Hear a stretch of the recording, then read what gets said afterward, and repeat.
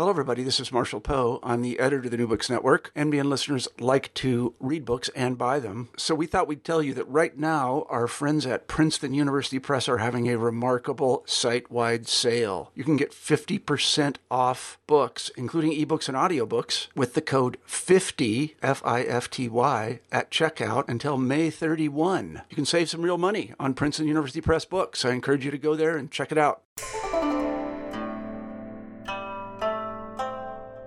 Hello everyone, and welcome back to New Books in East Asian Studies, a podcast channel on the New Books Network. I'm Ed Pulford, one of the hosts of the channel. On the podcast today, we have Christina Yi, Assistant Professor of Modern Japanese Literature at the University of British Columbia, who'll be talking about her book, Colonizing Language, Cultural Production and Language Politics in Modern Japan and Korea, which was published in 2018 by Columbia University Press. Japan and Korea's relationship continues, like a lot of East Asian affairs, to be caught up in discussions of the past, whether ancient or more recent. Korea's experience of Japanese imperialism in the first half of the 20th century is arguably of most enduring significance within this, and questions of guilt, responsibility, and atonement continue to pervade ties between these two countries, which otherwise have a great deal in common in terms of culture and interests. The complexities of today's relationship owe a lot to the lasting personal, cultural, and political entanglements which empire invariably spawns, and Christina Yi's Colonizing Language offers a fresh new linguistic and literary analysis of these entanglements and, equally importantly, their long afterlives. In a book which the author herself calls a discursive history of modern Japanese language literature from Korea and Japan, Yi's reading of life in and after empire is in its very form expressive of the period's tangled and irresolvable legacies. Nimbly moving back and forth between the Japanese metropole and the colonies and post-colonies, her narrative explores the work of, and bear with me here, both Korea and Japan-based Korean writers and Japanese writers living in Japan, Korea, or other colonies.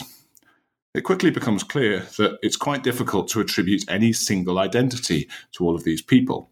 But one thing they do share is use of Japanese language and an embeddedness in the colonial context, which Yi interrogates. Among many other critical innovations, Yi carries her study of the complex and multivalent worlds conjured up in these writers' texts beyond the 1945 end of empire.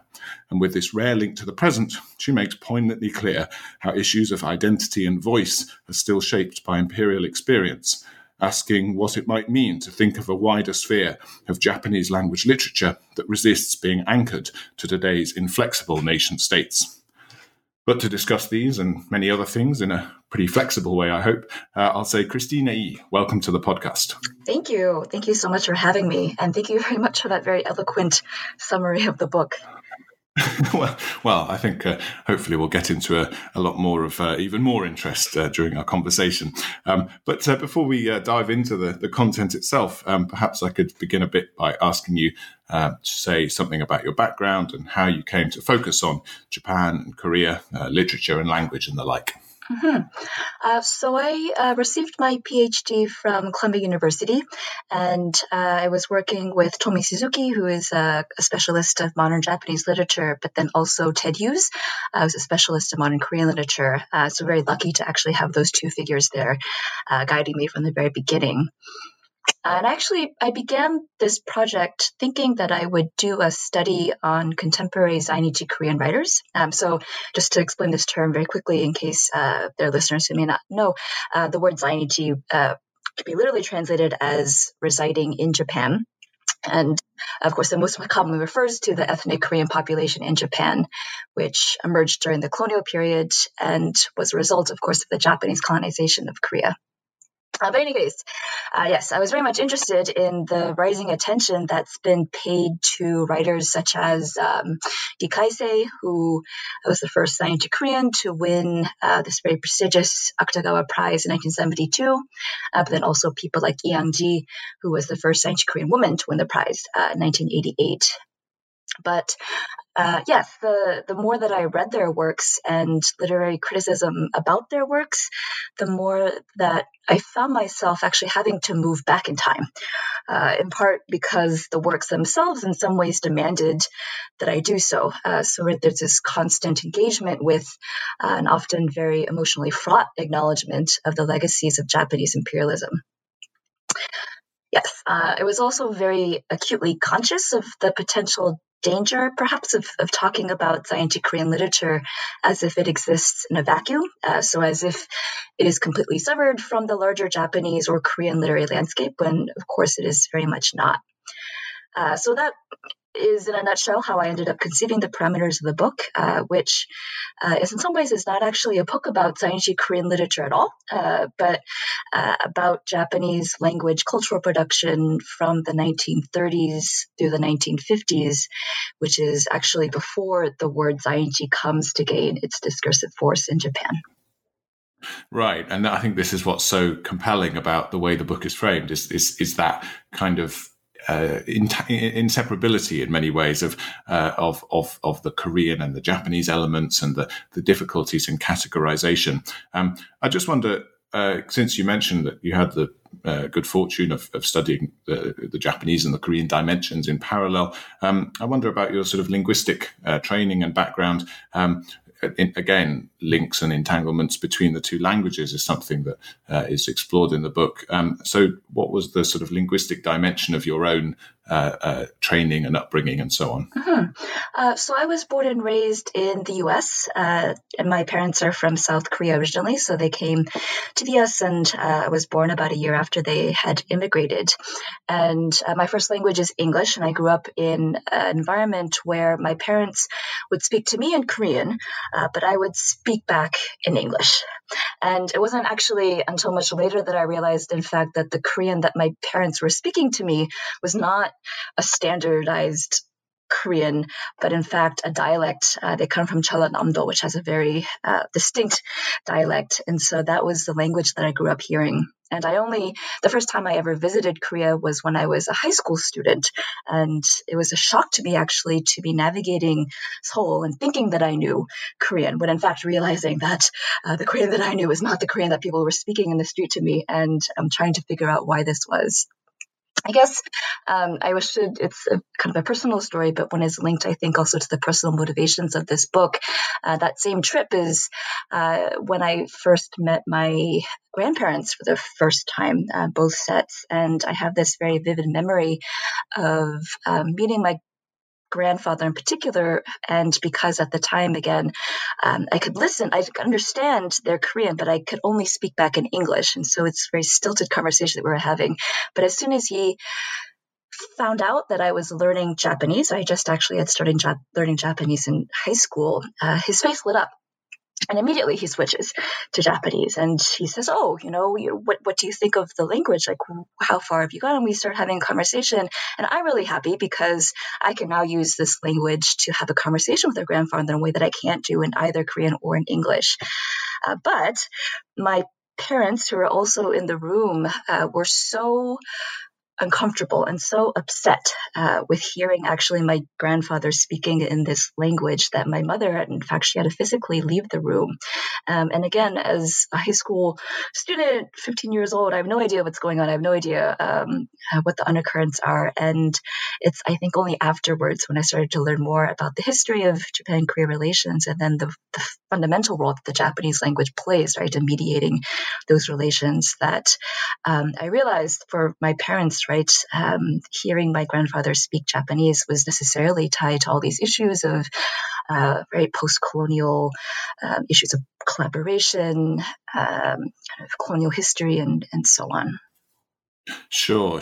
Well, that actually says a lot. It explains, I think, a good deal about the attention to nuance and the delicate way that you deal with so many of the issues that come up in the book. That very personal contact with these kinds of questions really yeah, I think it sets the book in a very interesting context there. But we'll move on to discussing the book itself, perhaps, or at least step by step move into it.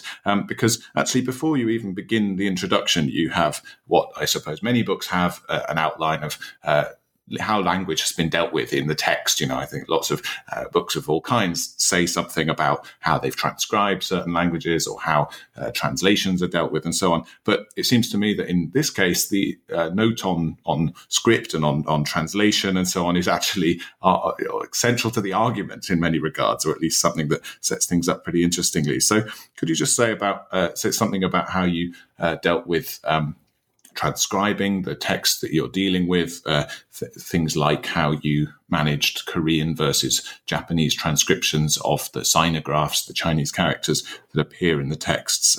What was your approach in digesting the literature and the written work that forms the body of the analytical material in the book? So as you mentioned, the book actually starts with a very long preamble where I detail the decisions that I made in transcribing names and terminology.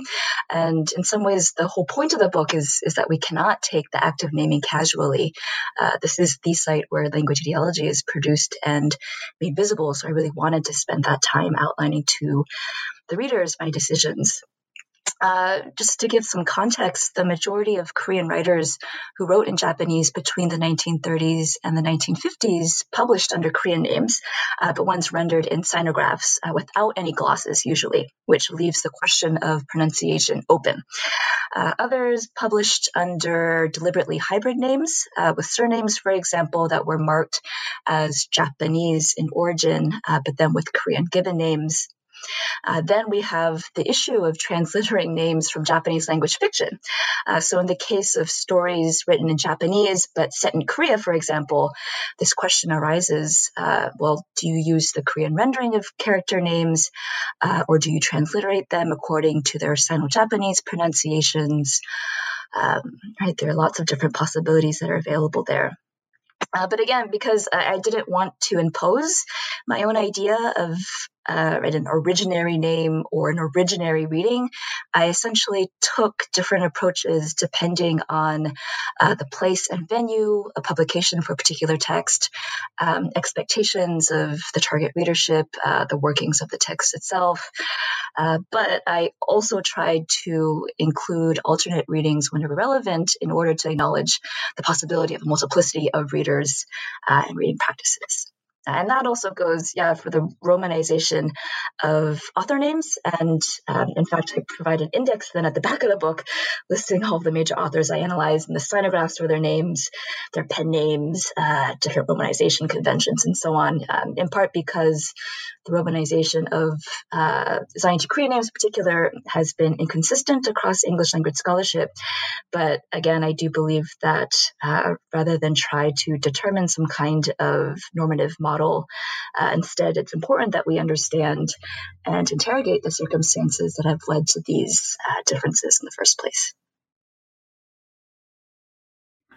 Absolutely, yeah. And the way that you elucidate that and the way it recurs throughout the text, I think it really takes us in a very vivid way into that world, into that sort of hybrid sphere, the difficulties of separating these worlds and the kind of, the conundrums, if you like, the imperial conundrums that the situation throws up in a very everyday way, because we're dealing with things as personal as names and words that are used on an everyday basis. But that's great. We'll then move into the introduction, where I think you continue to, or you really outline the parameters of the book and the difficulties in separating Korea and Japan as subjects in this topic area. So I wonder if you could start us off, and you've already alluded to this, both with the story of your grandfather there and the discussion of the names and so on. What part did language policy and language in general play in the way that Japanese empire was constructed and the way that policy was formed, and how specifically did the Korean experience of this unfold? Uh-huh. So as I mentioned, in the book, I focus primarily on the time period from the 1930s through the 1950s. And I do so in part because this is a crucial period of time in which writers in both Korea and Japan were forced to directly confront or rearticulate the relationship between language, literature, and various forms of belonging, whether national or imperial or otherwise. So in thinking through this relationship, I'm trying to show how contemporary divisions between, for example, Korean versus Japanese literatures cannot be understood apart from the ideologies of language that were generated out of the trajectories of Japanese imperialism. Here, I'm very much indebted to the work that various linguistic anthropologists have done. For example, Judith Irvine, who offers a very useful definition that I borrow in the book, where she talks about language ideology as a cultural or subcultural system of ideas about social and linguistic relationships, she says, together with their loading of moral and political interests.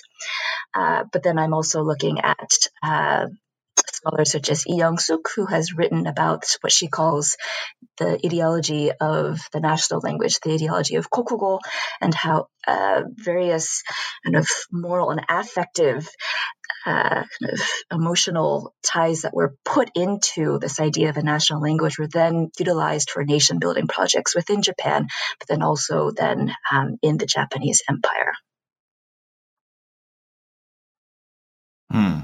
And in terms of the consequences that had for the emergence of something that we now think of, in the 21st century as Japanese literature and Korean literature. Does that complicate the picture of what these labels actually apply to? How did a sort of canon emerge within the imperial space, and what has been the sort of longer term fate of that?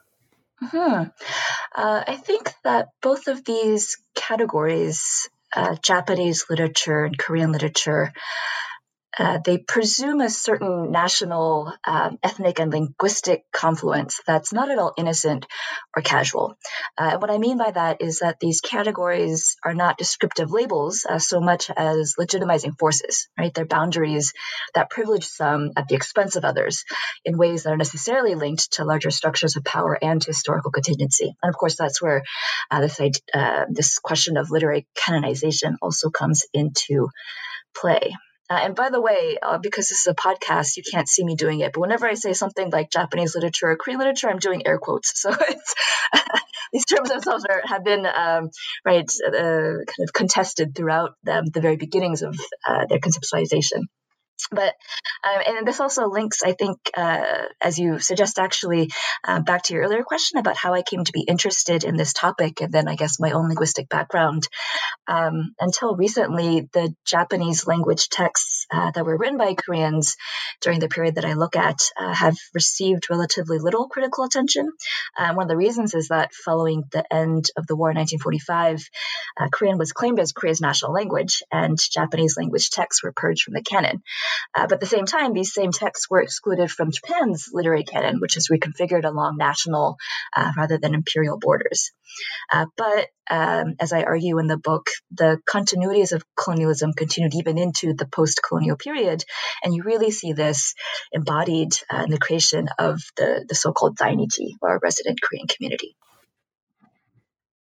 And well, I think that's why it's for that reason, really, that the sort of legacies and the subsequent treatment that some of these writers, who, as you mentioned, have really fallen between or slipped through the cracks, both to scholars, but also, I guess, to reading publics. It's in a way very expressive of empire and its kind of afterlife. That it's not something we always immediately think about. But I think you make a very strong case for why looking at this dimension of imperial experience is so important.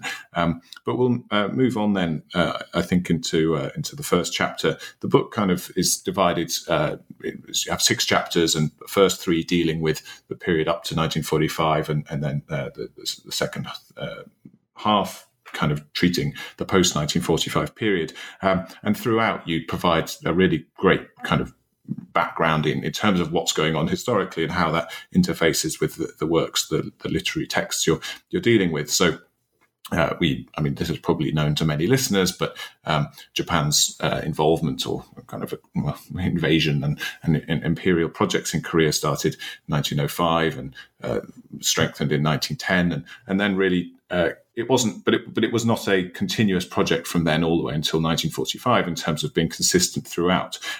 So I just wonder, in your first chapter, you give us a bit of a picture of how the literary landscape in Korea, as occupied by Japan, sort of shifted between those very early days of colonization in the 1900s and 1910s and up to the 1930s and 40s. So what were the sort of key events that played a role in changing Japanese language policy and therefore the linguistic and literary landscape in Korea in the sort of, later period of empire? So one of the arguments that I make in this chapter is that this ideology of kokugo, again to borrow from Young-suk, this ideology of the national language is really fundamental to understanding how Korea was positioned within Japan's larger imperial project from the very beginning, but then particularly actually starting in the 1930s. And the example that I give is that during the colonial period, language policies in colonial Korea and Taiwan, in fact, they employed the term kokugo, the national language, and not Nihongo, or the Japanese language. So Koreans who were speaking Japanese were said to be speaking the national language. And this distinction is an important one because it reveals some of the illogical reasoning behind Japan's colonial strategies. One of the justifications for colonization was Japan's claim that it was fighting Western imperialism. So in order to set itself apart from Europe and the US, the colonies had to be made both part of one with Japan, at least on the level of discourse.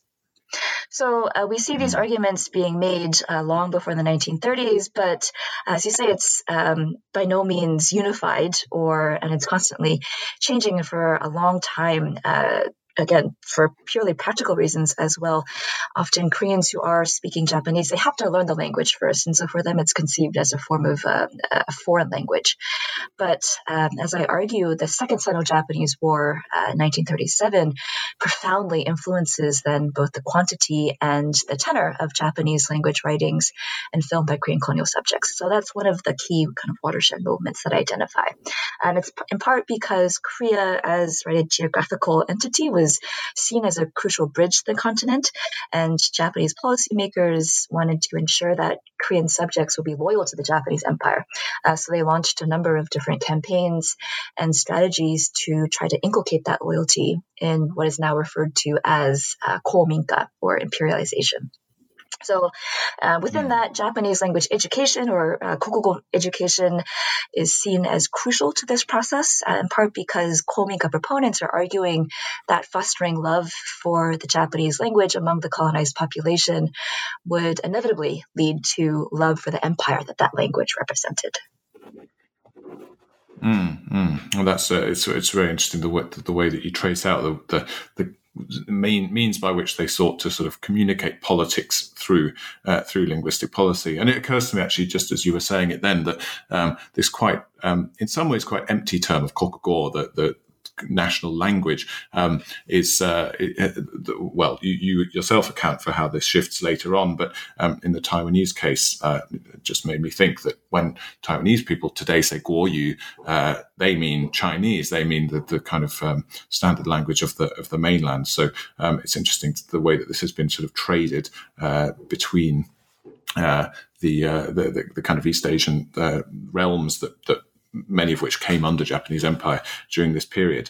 But you also kind of go into how this policy that sought to delineate who was in the empire and what place they had led to definitions for Japan and its people also being very numerous and very overdetermined, from terms like Nihonjin, Naitijin, Nihon Minzoku, all of these terms that were used for Japanese people, and Koreans, their place within that was a little ambiguous. So from a Korean point of view, could you say a bit more about, I mean, not just because you are of Korean background, but Koreans then, where were they fitting into this picture of being subjects or people of the empire? Yes, one of the key things about Kominka, and this word that's, abbreviation, so Kokokushinminka, to become an imperial subject, right? To become, right, a loyal subject of the empire and emperor, means in some ways that it gets applied throughout the empire, including mainland Japan, what is called Naiji, the kind of the interior, the inner lands. And so what a lot of Korean writers who are writing in Japanese during this time are trying to argue is that they actually can be on an equal footing with their mainland Japanese peer. They have the right to speak, to represent the empire in the same way that their mainland Japanese peers do. And some go so far as to argue that they then deserve the same rights, the same legal rights, the same kinds of social benefits as their mainland Japanese peers, which had consistently been denied to them throughout the history of Japanese colonization of Korea. So by using the national language, so-called national language, by, in fact, taking the logic of imperialization, they tried to use it for their own ends and to try and decenter, I think, in some ways, the metropole, and then recenter it in Korea and recenter it through their Japanese language writings. Of course, the flip side to that is, of course, any ability to do so or any attempt to do so had to be done through Japanese. So this absolute incorporation of Koreans into the empire also meant their absolute incorporation within and through the ideologies of the national language. And this is the subject of chapter 2 as we move through, the way that I guess the policies actually played out on the ground in terms of how material that was produced by Korean authors sought to enter into Japanese markets and reach Japanese readers. What about the kind of commercial side of that? How did publishers approach dealing with writing by Korean authors, and what were the sort of business opportunities that people within Japan, within the metropole, saw in developing Korea-related material? Yes. So the 1930s, in part because, the escalation of war, the 1930s witnesses a crackdown on publishing throughout the empire. We have increasing censorship regulations, material restrictions, so paper becomes a regulated commodity, and different forms of government pressure, of course. Mainland Japan is no exception, and publishers are very urgently trying to figure out how to accommodate both the mounting pressures of war and the demands of the reading public, and so they turn to the colonies. Manchuria, notably, is, I think, throughout the 30s and 40s featured most prominently in the various leading journals of the day, but Korea reemerges, too, as a topic of interest. But in a lot of the journal articles and special issues that subsequently get published on Korea, there's this general refrain that, in fact, the majority of mainland Japanese readers don't know much about their own colony still. And some Korean writers take advantage then of that ignorance, to link back again to the previous question. So they're able to gain a readership by writing about Korea. But many of them find themselves in a double bind then of having to use, again, the language of the colonizer in order to speak to or against them, which is a dilemma that's certainly not unique to Korea, which many post-colonial scholars have written about in other contexts. So this is something that I tried to unpack throughout the book. In fact, the ways in which the meaning of a text is always produced through not only the form of narrative itself, but also through the larger mechanisms of literature as an industry. So the material circulation of journals, paratextuality within journals, the workings of the economic market, and other types of factors. And this is true of all texts, but becomes a particularly salient issue for colonial writers, as they are already constrained by the workings of colonialism itself, which, as we all know, is a system of exploitation meant to serve the interests of the colonial state.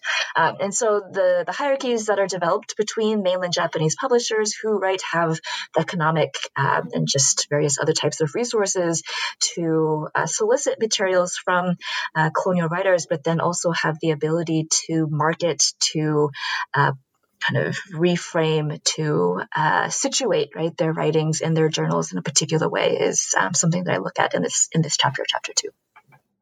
Yeah, you bring out this one particular figure, Kikuchi Kan, who seemed to have many sort of hats that he wore as a novelist, playwright, and an entrepreneur, a promoter of some of these Korea-related works. Could you say a little bit more about him? Mm-hmm.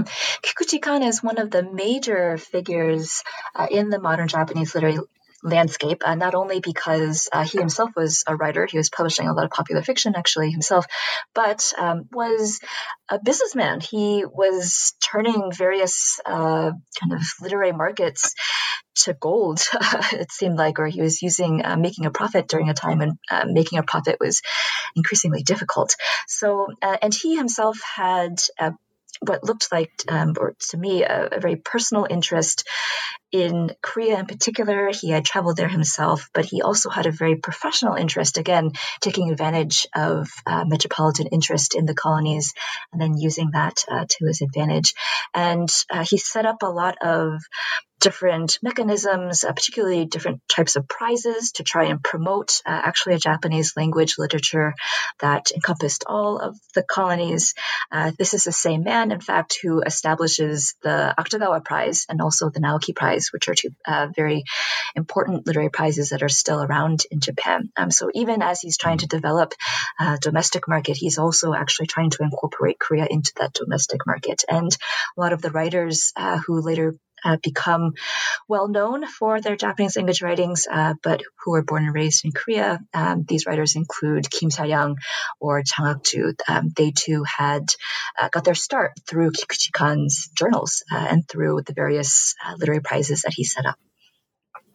And this seems so important, the way that you lay out the mechanisms that underlie a book that appears on the markets. It may just look like an artifact floating in space or just something that is isolated, but really you give such a strong sense of the underlying, as you mentioned just earlier, the colonial logics that really kind of underpin cultural productions such as this, and the way that it's so difficult in colonialism, which, as you say, is a violent and very immovable, what looks like an immovable project. How the nuances of business and politics and language, and they're all bound up together in a way that makes it crucial to understand these things in order to see how books and how these novels and things appeared to the Japanese readership at the time. So we'll move on to the final chapter of your first half here, chapter 3. And here you go on to explore a little more this idea of Kokumin Bungaku, national literature, as a kind of construction. As you say, Kikuchi Kan and other figures were involved in sort of forging this. So in this process of trying to generate a unified imperial literature, a national literature for the Japanese Empire, what consequences did that have for distinctions between Korean and Japanese languages or life worlds or literatures indeed? And what was the fate of Korean literature, for example, in Korean under these circumstances? Mm-hmm. Yes, this term Kokumin Bungaku, I should, I guess, clarify it. The term itself, we can trace it back. It begins appearing in Japanese journals as early as the 1870s and 1880s as part of larger Meiji discourses on nation building. But the term as I'm using it is really linked to these movements in the late 1930s and very much kind of springing into action in the early 1940s, where there's this idea that literature was supposed to be something in which state, nation, and people were combined into one seamless whole. So in other words, it's fascist, right? It's a form of fascist literature. And it's no coincidence that the reappropriation of this term Kokumin Bungaku is happening in conjunction with the establishment of, for example, the New Order movement in Japan. But I mean, these are movements that are happening in Italy and Germany as well. And this global context is also important to keep in mind. So Kokumin Bungaku was simultaneously configured both as a national literature and as a type of world literature that could not only compete with the output of other nations, but also might stand in opposition to them, particularly from perceived influences from the US and Britain. I find it very interesting that it's this term, Kokumin Bungaku, and not, for example, Komin Bungaku, a literature of imperial subjects, that really caught on in late colonial Korea. Although, of course, imperialization, Kominka, continues to undergird and kind of inform definitions of Kokumin Bungaku because it was understood to be an imperial literature, but one that, again, crucially gestured to a body of texts that were not necessarily written in or about the metropole. And one of the reasons why both Korean and Japanese writers within Korea, so not only Korean writers in Korea, but then also actually, for example, Japanese, mainland Japanese writers who had moved to Korea were kind of working within Korea. The reason why they both championed Kokumin Bungaku was, again, because in doing so, they could emphasize the constitutive role of the peripheries in the making of a new East Asian order. So this is a time when we see really an explosion of Japanese language literary production about and from the colonies. But of course, and as I argue, this attempt, right, to create an identity of the imperial subject that could supersede established colonial hierarchies, this attempt could only be done really paradoxically in the colonies, and continued to be marginalized in terms of thinking about the contrast between literature produced by Japanese within mainland Japan and then literature produced outside of it.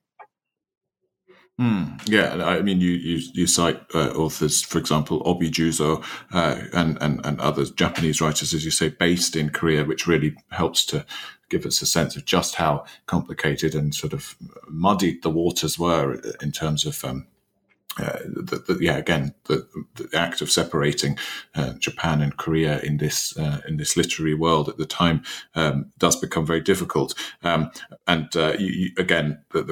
To refer back to something we discussed towards the beginning, you bring out in this chapter really clearly this sort of dancing between different possible readings of names and the ambiguity of certain characters within texts in terms of their background that you say fascinatingly would perhaps have allowed certain texts to get around censorship, but yet would have been quite legible to certain readers who would have seen a figure as a certain representative of a kind of person within the empire, but maybe wasn't so transparently so to imperial censors as a result of their names just being represented in hanja and kanji, or in sinographs that meant that they had a sort of ambiguous identity in that regard. So all of that is absolutely fascinating. But we'll continue forward into the post-imperial era, perhaps to 1945, and what resulted from this period of quite strict language and literary policy that we discussed so far. Moving beyond the war years and the end of empire in 1945 that everyone is pretty familiar with, how was this end of empire or the collapse of the Japanese imperial project in mainland Asia greeted differently by Japanese and Korean writers, including those Koreans who were based in Japan? Mm-hmm. I think I touched upon this in the introduction, but issues of terminology. So the terms that are used to describe this immediate kind of post-1945 situation are different depending on if you're talking about Japan or Korea. So in Japan, this time period is often just simply referred to as the post-war, right? Sengo, and the immediate post-war period, whereas in Korea it's referred to as post-liberation. So already we can see how the idea of August 1945 as this absolute rupture is being conceptualized differently according to the national histories that then emerge out of that moment. And what I think is relevant in terms of language and language ideology is that after 1945, for Korean writers, this word national language, it uses the same sinographs, and it's appropriated again kind of as is, but it's now read in Korean as Kugol and is oriented towards the Korean language, which results, again, kind of reconfiguration of the literary canons. And this is the case too with Korean writers in Japan during the occupation period. So they use the word Kokugo, national language, to refer to Korean, and then they use the word Nihongo to refer to Japanese. This has a lot to do with the changing political status of Koreans in Japan during this time. And in fact, many writers, particularly Korean leftist writers, deliberately use this word Kokugo to refer to Korean in order to emphasize the liberation of Korea from Japan. But as we know, what may have people celebrated as liberation and had high hopes, right, for liberation very quickly turns out not to be the case. In Korea, what we see happening is already, right, by 1945, there's partitioning of the peninsula, Soviet forces, the northern half of the peninsula, and U.S. forces in the south. And then, of course, in Japan, we see a period of Allied occupation, and Koreans who remain in Japan during this time very much are acutely aware, again, of the fact that they're not, in fact, liberated at all. So, thinking about this, and then thinking about, too, then how the terms themselves that are used to think through and talk about the colonial period, which is now configured, right, as the past, as past that needs to be occluded in some ways. The terms themselves are emerging, right, as contemporary terms. They're changing. Terms are changing, but that ironically precludes them from coming to terms with the terms, I say, of the past. Yeah, the way that kind of post-war or post-liberation discourse is freighted with the terminology and the linguistic legacies, really, of that earlier period. You bring that out very powerfully.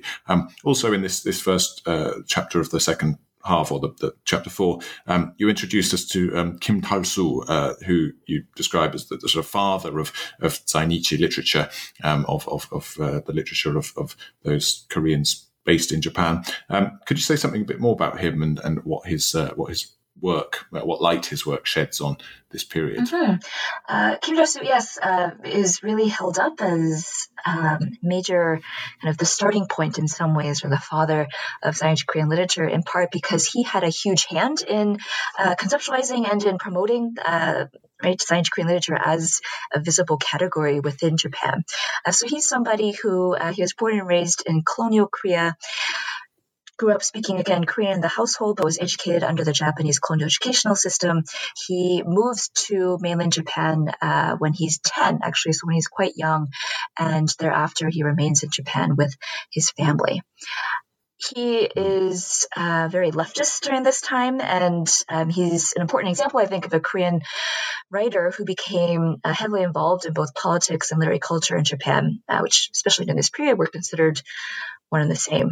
So, for example, he was a member of various Zainichi political organizations, but also a member of the Japan Communist Party and this leftist literary organization called Shinhyun Bungakai, or Organization for New Japanese Literature.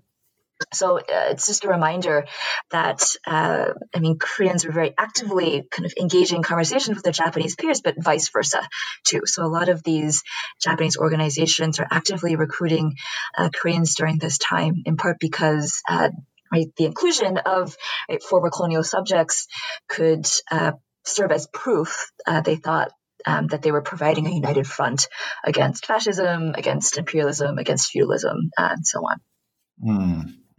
Interesting, yeah, and you kind of explore this further, the sort of Zainichi embeddedness in broader Japanese trends in this immediate post-war period, the occupation period, when of course the United States forces are still in Japan immediately after the war. So could you say something about the literary trends, if you like, that kind of evolved in Japan in the aftermath of the war, and how Korean writers sought to express their identities through this? Mm-hmm. So Kim Tal-soo is a good example, I think, of thinking through what's happening in immediate post-war Japan, which sees the resurgence of Marxism. Right? Marxism enjoyed a considerable amount of prestige in Japan and elsewhere in Asia, in part because of what was seen as its ability to resist imperialism and militarism. A lot of Marxist intellectuals and activists during the 1930s and 1940s had been thrown into jail, by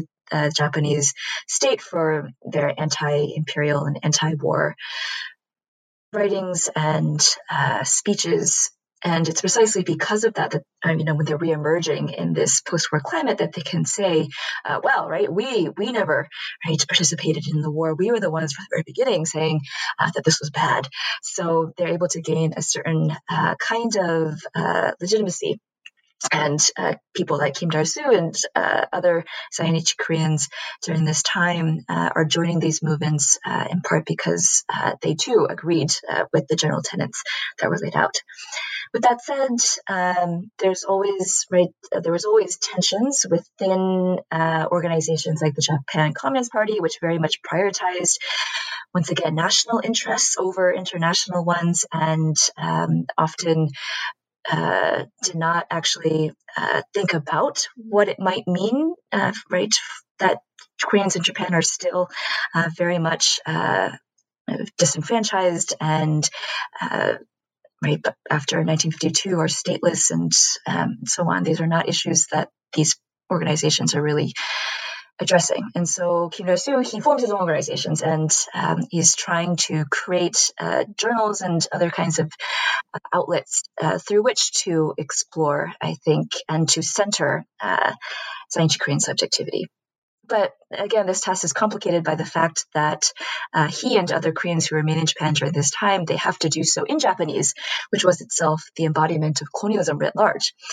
So in Chapter 5, I tried to uncover the ways that language ideology intersects with Cold War politics during this time to create the conditions in which Zainichi Korean literature as a seemingly self-evident category emerges. And from the very beginning, it's defined as literature written in Japanese, but not considered to be Japanese literature. Right, and it does seem extraordinary, really, the persistence, even right up to the present, of unawareness that you mentioned in the case there of the Japanese communists, but also Japanese society at large of Korean experience in Japan and what it means that they've been stateless for long periods up to the present, the way that you suggest the writers were trying to express this and trying to deal with their positionality, their subjectivity within post-imperial Japan. I think you bring all of that out extremely well. In terms of the actual, the kind of more thorny, or even more thorny issues of the colonial legacy and of the past, you discuss in Chapter 6 questions around collaboration, responsibility, and how Korean and Japanese people really negotiated their way around who was involved in the imperial project, who was responsible. So how did that sort of work itself out in the in literary works as distinct Korean and Japanese nation states, and their associated national literatures and languages were forged in the 50s and beyond? Mm-hmm. So in both post-war Japan and post-liberation Korean, again, I'm using these terms kind of with air quotes, yes. The question of collaboration and war responsibility becomes an extremely urgent one, related again to this issue of making sense of, but then also potentially correcting the evils of the past, as it was said. But the very fact that there emerges, once again, these two different terms, so war responsibility versus colonial collaboration, shows how narratives of the past were bifurcated along national lines after 1945, which then plays a huge role in redefining literary boundaries as well. So when referring to the Japanese involvement with Japanese involvement to the Japanese state, Japanese individuals who were involved in promoting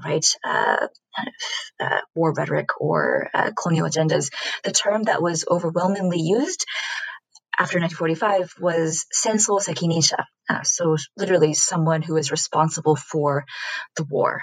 And so just in this invocation of the word war, one can tell that the context here is the 15-year war and the military aggression that was waged against China and the Allied powers. But in newly liberated Korea, in contrast, the word that was used to describe collaboration often was 친일파, or shimijihan Japanese, pro-Japanese, someone who is close to the Japanese. So in other words, it was the Japanese colonization of Korea that became the base context for definition, and ethnic Koreans who were the target of this term. And they go on and talk about how, the fact that it was not imperialism, but war culpability that became the dominant discourse in Japan had much to do with U.S. occupation policy, and also kind of has to do too with historically the ways in which during the colonial period the borders of Japan, Nihon, were historically overdetermined, as you mentioned actually earlier in our conversation. So this word could stand in simultaneously for empire and nation.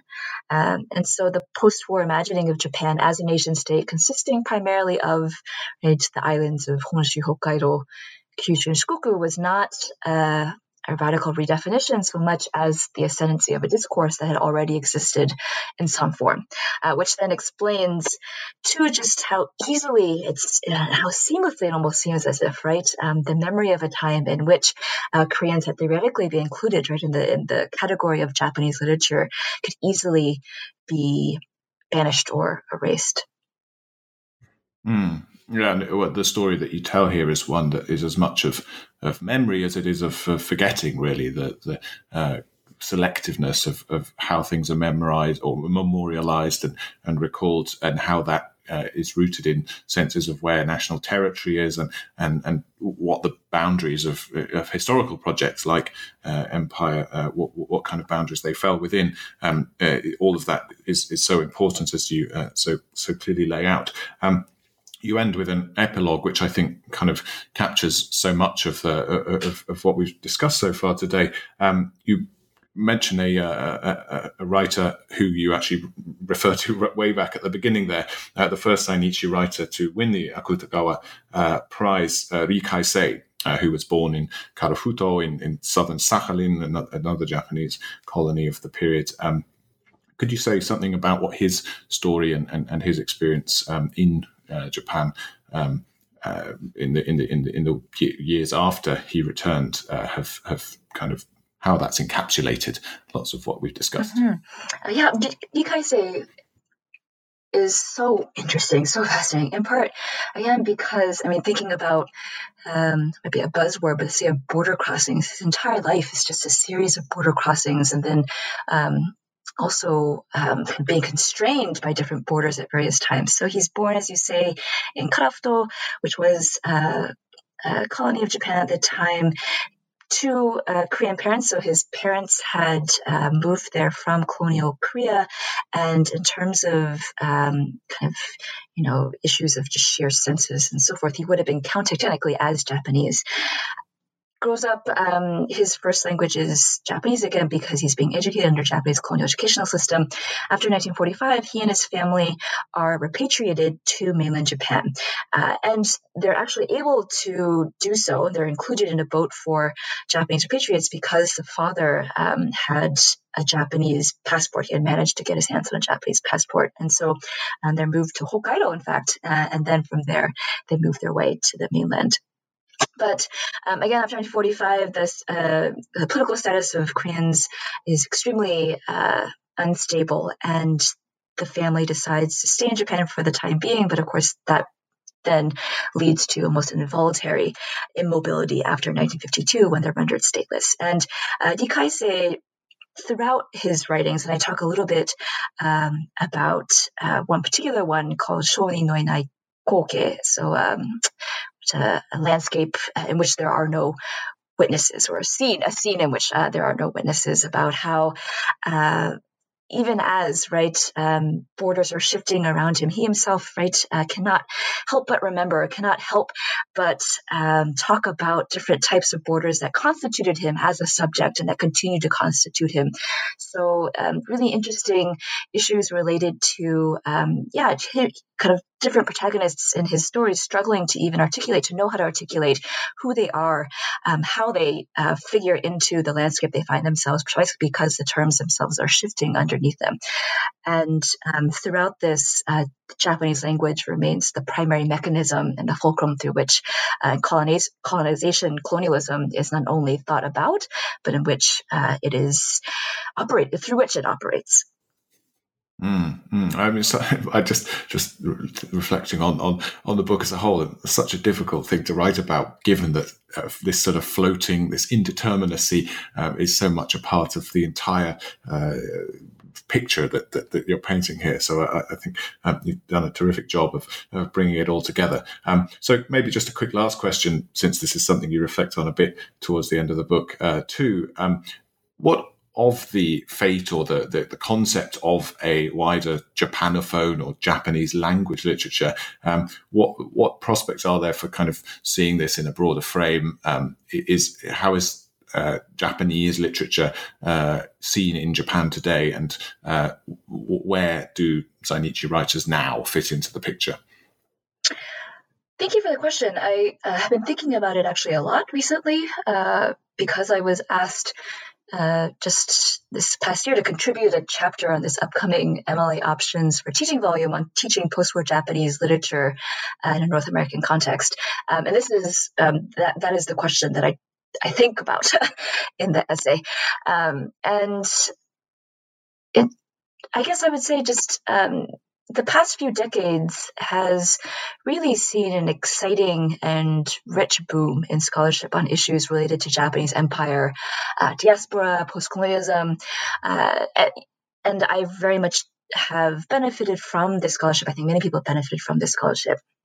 And yet, this myth of Japan as a homogeneous nation, I think, persists, at least among my students, among the general public.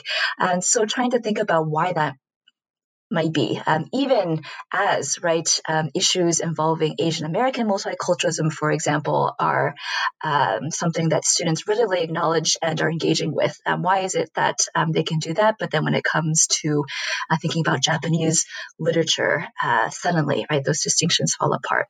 And I don't think it's that they don't understand the question of diversity in East Asian contexts. Rather, I think maybe that diversity itself needs to be historicized and conceptualized for them.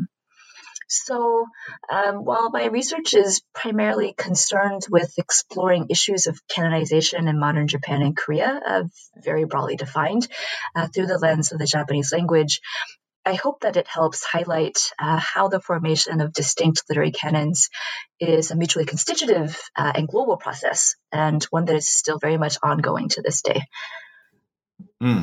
Well, that's a fantastic kind of inviting way to end. I think it encourages us to think about these issues carefully and not to make any presumptions about where the boundaries of literary canons and indeed where the legacies of empire end. So thank you very much, Christina. It's been fantastic talking to you, and thank you very much for appearing.